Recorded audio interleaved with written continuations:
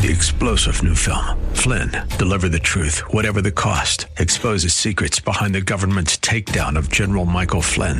Flynn knew what the intel world had been up to. He ordered the first audit of the use of contractors. This set off alarm bells. He told the truth. He was the most dangerous person for Donald Trump to hire. They had to get rid of Flynn. Flynn, deliver the truth, whatever the cost. Available now. Watch it today. Go to salemnow.com. salemnow.com.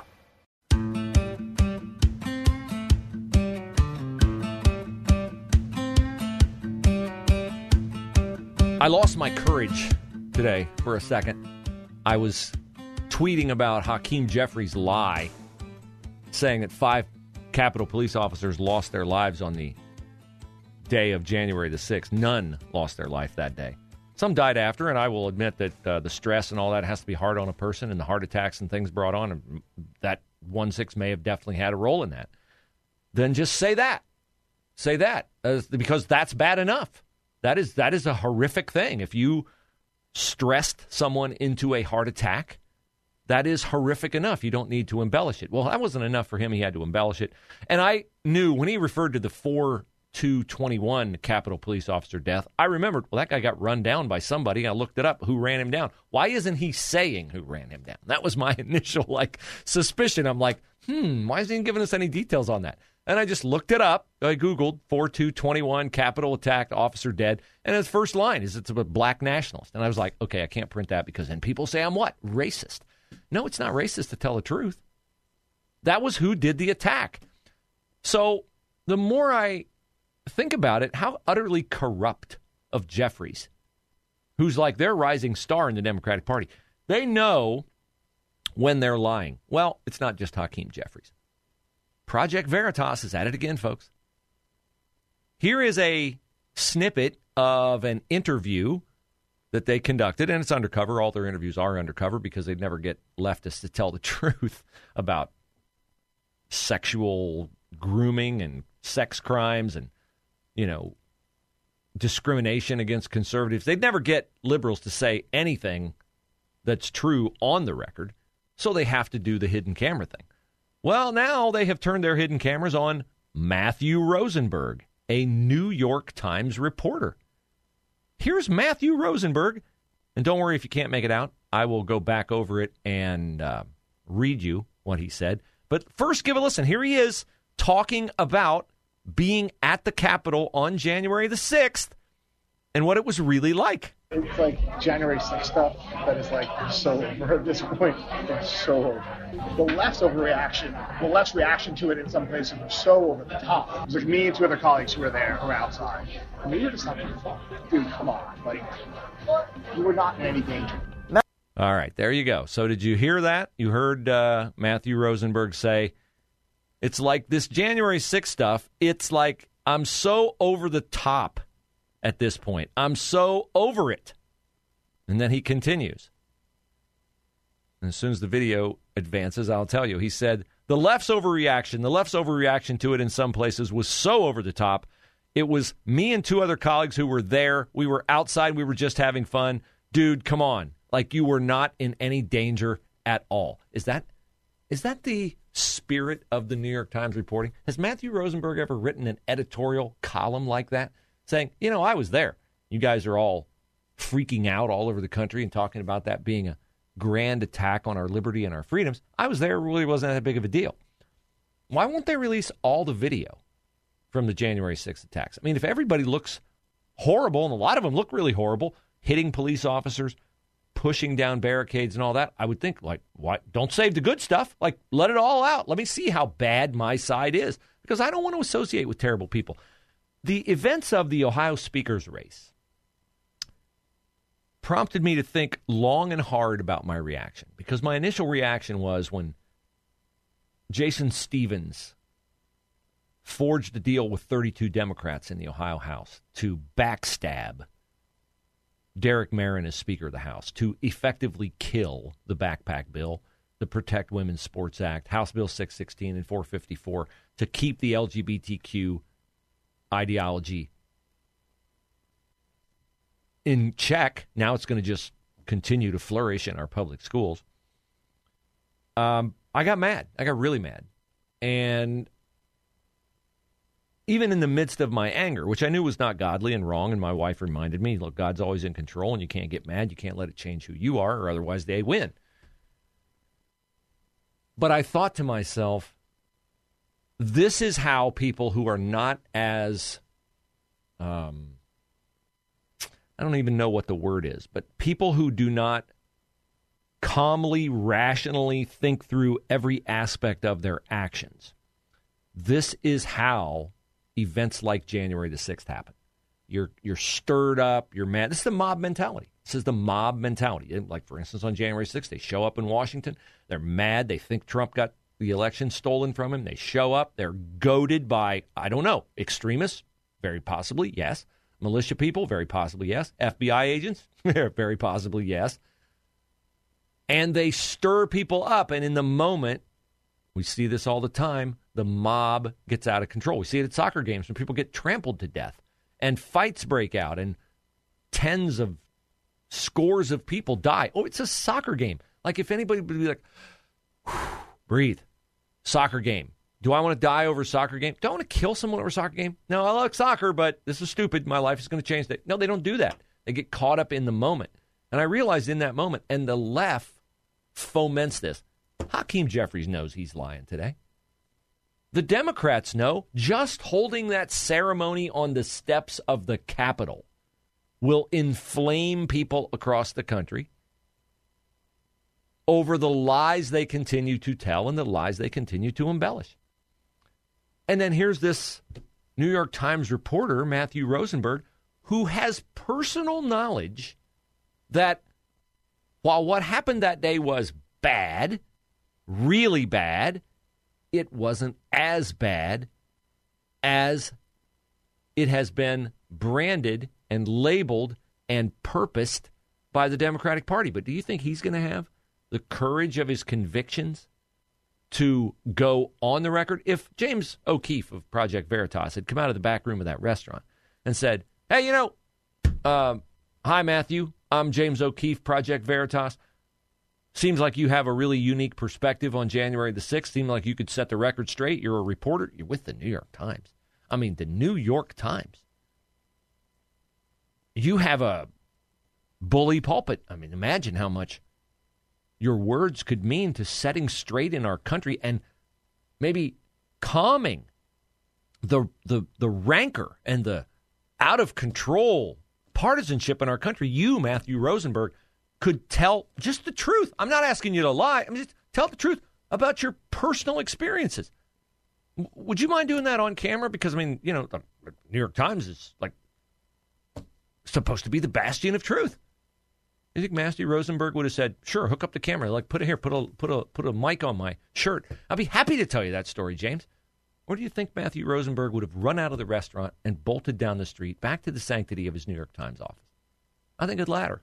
I think the latter, which is really the problem, right? We don't have any journalists who will tell the truth. What was I reading today? Something by, oh, here it is. Yes. Haley B. Miller. She's one of the worst. She's writing about the Ohio Republican Party electing a new leader, and she wrote about the possibility that the 22 turncoat Republicans could be censured by the Republican Party. And at the very end, one of the things in one of the postings to conservatives overnight to get them to call their representatives and say, hey, you got to censure these 22 Republicans, was a picture of Jason Stevens, the new Speaker of the House, being sworn in and holding the Bible for Jason Stevens, the Speaker of the House. Who do you think that was? Was it Jason Stevens' wife? You think that? I mean, there's a big moment in his career, right? He's a super powerful politician. Was it his political mentor? Maybe. Was it perhaps maybe Bob Cupp, the old speaker, right? Who would be holding the Bible for Jason Stevens to place his hand on the Bible and take the oath of office? I'll tell you who it was. Allison Russo, Democrat from Upper Arlington, is holding the Bible. A Democrat. The Democratic minority leader in the House is holding the Bible. And Allison Russo is in favor of unrestricted abortion. Unrestricted abortion. So Haley B. Miller of the Dispatch is writing about this, and she said, it also notes that House Minority Leader Allison Russo held the Bible. The things she saw said Russo held the Bible and how awful that is because she's for no restrictions on abortion. But Haley B. Miller left that little fact out.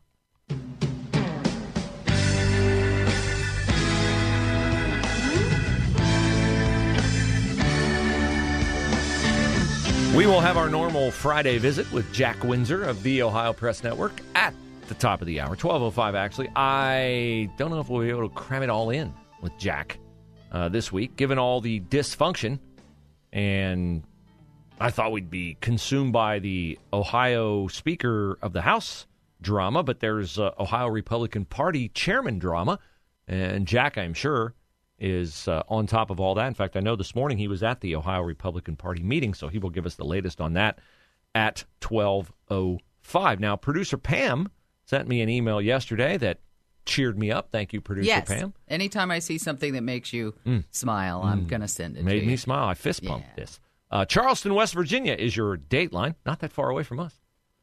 A federal judge has ruled that West Virginia's transgender sports law, boy, whoever wrote this failed liberal journalism 101 because they didn't say it's an anti-trans law, because that's how all these laws are labeled. Now, I will say the story I sent you is from a television station in the Charleston area that a friend of mine actually is the executive producer for. So you have a conservative embedded in the TV station? Well, I didn't say that, but I will say that they are they write things a little differently down there. In other words, it makes more sense. Oh, so they tell the truth is what you're saying. They write things like federal judge back. I digress. A federal judge has ruled that West Virginia's transgender sports law is constitutional, a decision that was praised by the state's attorney general. Kudos to Judge Joseph Goodwin, who ruled yesterday that the state... Imagine this. Just imagine right now you're in a time machine, okay? You're in a time machine all the way back to 2000 I need dreamy music. 13, maybe, 10 years ago. And the state legislature has been upheld because its definition of girl and woman are constitutionally permissible. Thank you, Yes, West Virginia. Definitely. So now the bill says that all biological males, including those who identify as transgender girls, are ineligible for participation on girls' sports teams.